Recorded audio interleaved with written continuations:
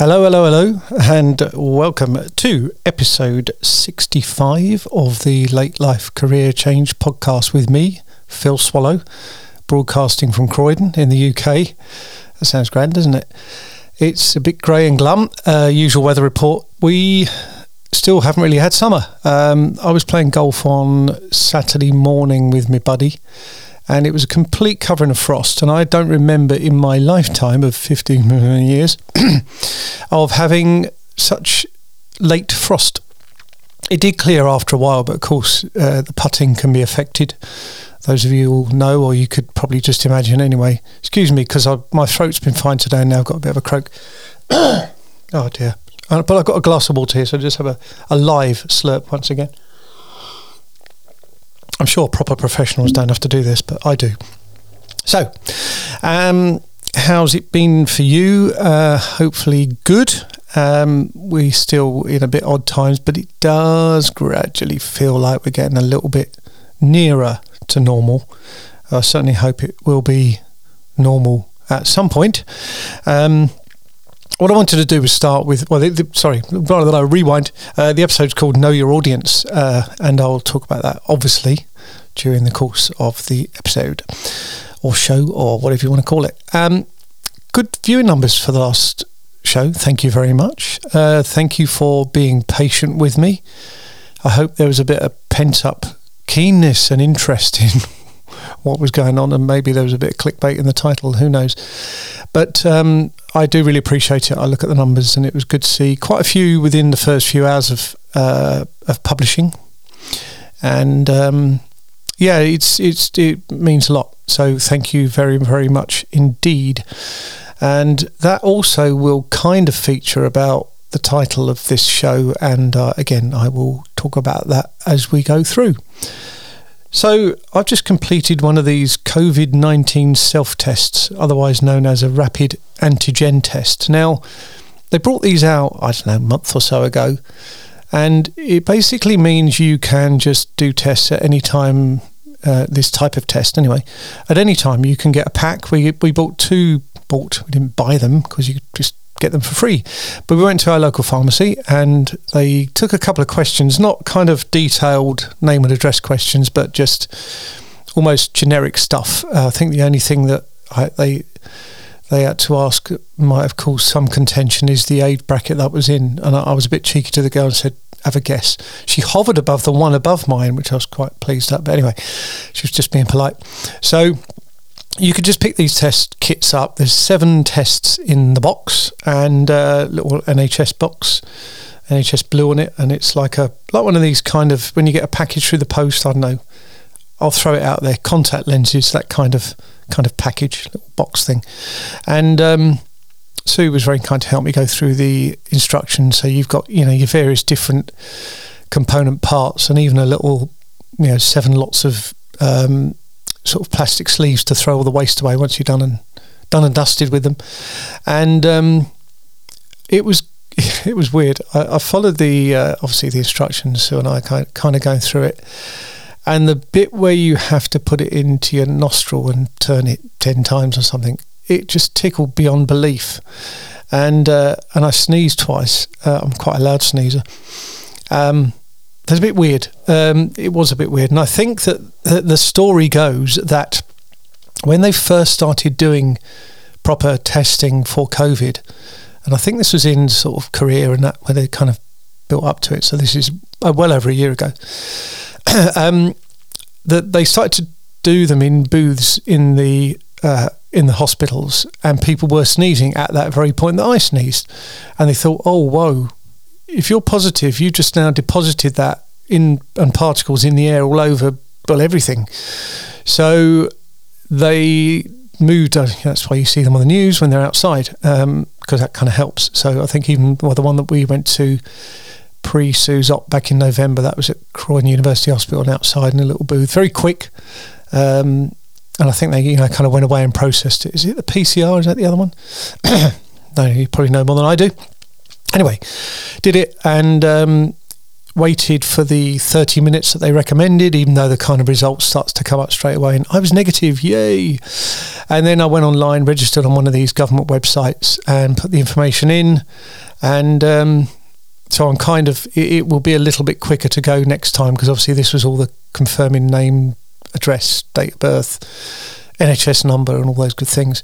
So I'm glad I got the first one done. My mate's doing his, I think, every 4 days, he was saying. And I don't think there's any limit to these. Sue's due to go up to London tomorrow, because she's kind of back in, getting into that routine of things, going into acting sessions. And she'll probably do one in the morning just to kind of have some confidence before venturing out. So that's cool. And she'll be mixing with other people, and it'll be in a room, and even though they got all the, the right procedures in place, excuse me. I did help myself to some, I may get this wrong, speculoos cake. Sue made some at the weekend. She made my favourite Anzac biscuits. Love them. Absolute favourite. You probably have to look them up. But this cake was, it's got like cardamom in it. Quite spicy. But it was really, really nice. Like a sort of chocolate fudge cake texture, I suppose. But it's got that kind of almost little bit of mentholy cardamom-y thing that you might get. I call it almost like a bit of a curry cake. Very nice. Have it with a bit of creme fraiche or natural yogurt or something, because we've got to be healthy and we're eating cake. Really nice. Maybe something to have a look at. So that was part of that, with a cup of tea and waiting for the results to come through, which again, negative, so all good. So on to stuff that I do. So I did some more work.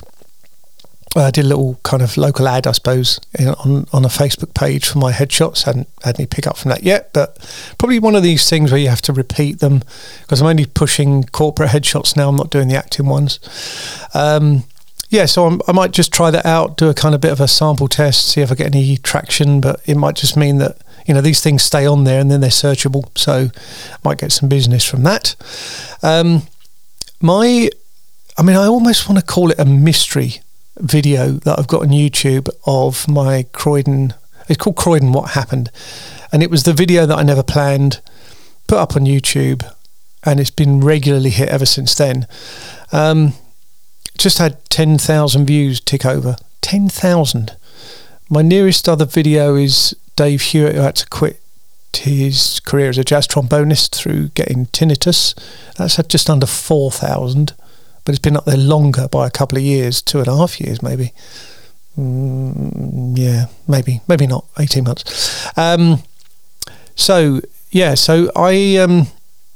it wasn't the most polished video that I put together. I chose the music to help tell the story, and I think that works. It's short, and in people's attention span of modern world, that helps as well. But I was looking at it last night. I think when I went to bed it was about 9,991. I thought, well, it would be kind of nice to get a screenshot of it ticking over, but I was tired, and I woke up this morning, it was 10,012. That all happened overnight. And again, as I'll come on to, they say that follow what's successful. Well, it was such a bit of a hodgepodge, really. I mean, I just captured images that we saw of Croydon on a sunny morning in the winter, pre-lockdown 2 or 3 or 1 or no, whatever it was in November. And I edited it reasonably well using my editing skills. But I people are searching for Croydon and finding it. It does do something for your confidence to have a video that you've created on your smartphone, lasting a couple of minutes, to have traction with people and to get 10,000 views. So yes, thank you, YouTube. But I've been doing some work to extend. I mean, I really, in the scheme of things, I don't think I'm anywhere yet on YouTube. I don't think I've even scratched the surface of starting it off. And the reason being is about knowing your audience. So you got to know who you're trying to target for your creative content to then be able to target the audience with your creative content. I hope that makes sense. Otherwise you're kind of just going blur with your content and it's pushing it out there. If someone picks it up, great. If they don't, blur.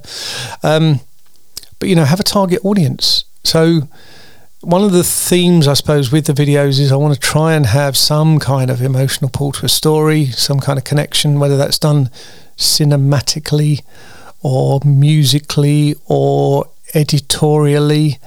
I don't know, but I think I'm now getting towards my target audience, and I think it's people that just want to kind of be informed of things that are around them. That's why I've got a whole kind of batch of local films that I've been doing in lockdown, because that's basically all we could do in lockdown. And I've been adding to that with some more nature stuff, the Dawn Chorus and Bluebells, where it's more about, the birds singing, and it's kind of a different experience, but it kind of still has some kind of emotional connection. I think I've had about 70 views of the Bluebell one in a week or so, about 9 likes. That's quite a good rate, 1 like per 10 views, pretty good. But I haven't got that many subscribers. I've got 147 subscribers on my channel, and you can actually break down in YouTube to see, are people kind of new people looking, but are they subscribing? You kind of do some analysis on that. And I want to get an audience that are interested in what I've got to offer. So firstly, I have to make things discoverable through titling and tagging and keywording and all those things. It has to be up there that people do a search and they can find it. Kind of obvious, but it's amazing how many things aren't. And if you can't make yourself discoverable, then you're not going to be discovered. So been doing some work on that. Signed up for a service called TubeBuddy, and it's great.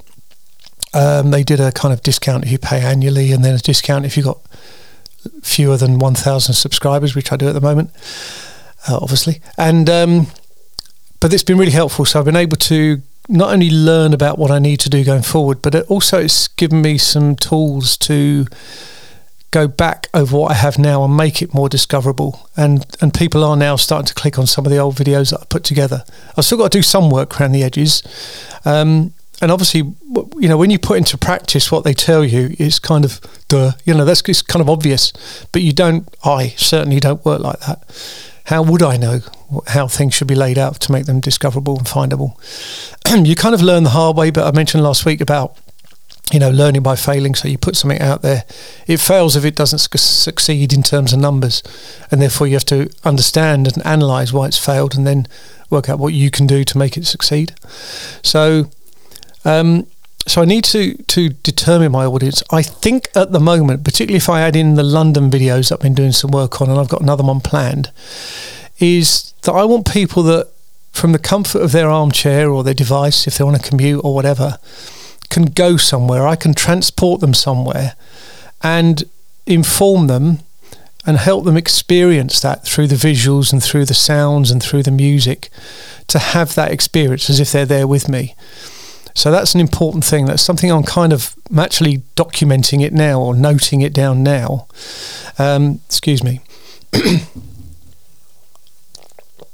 There must be something for this. Is it?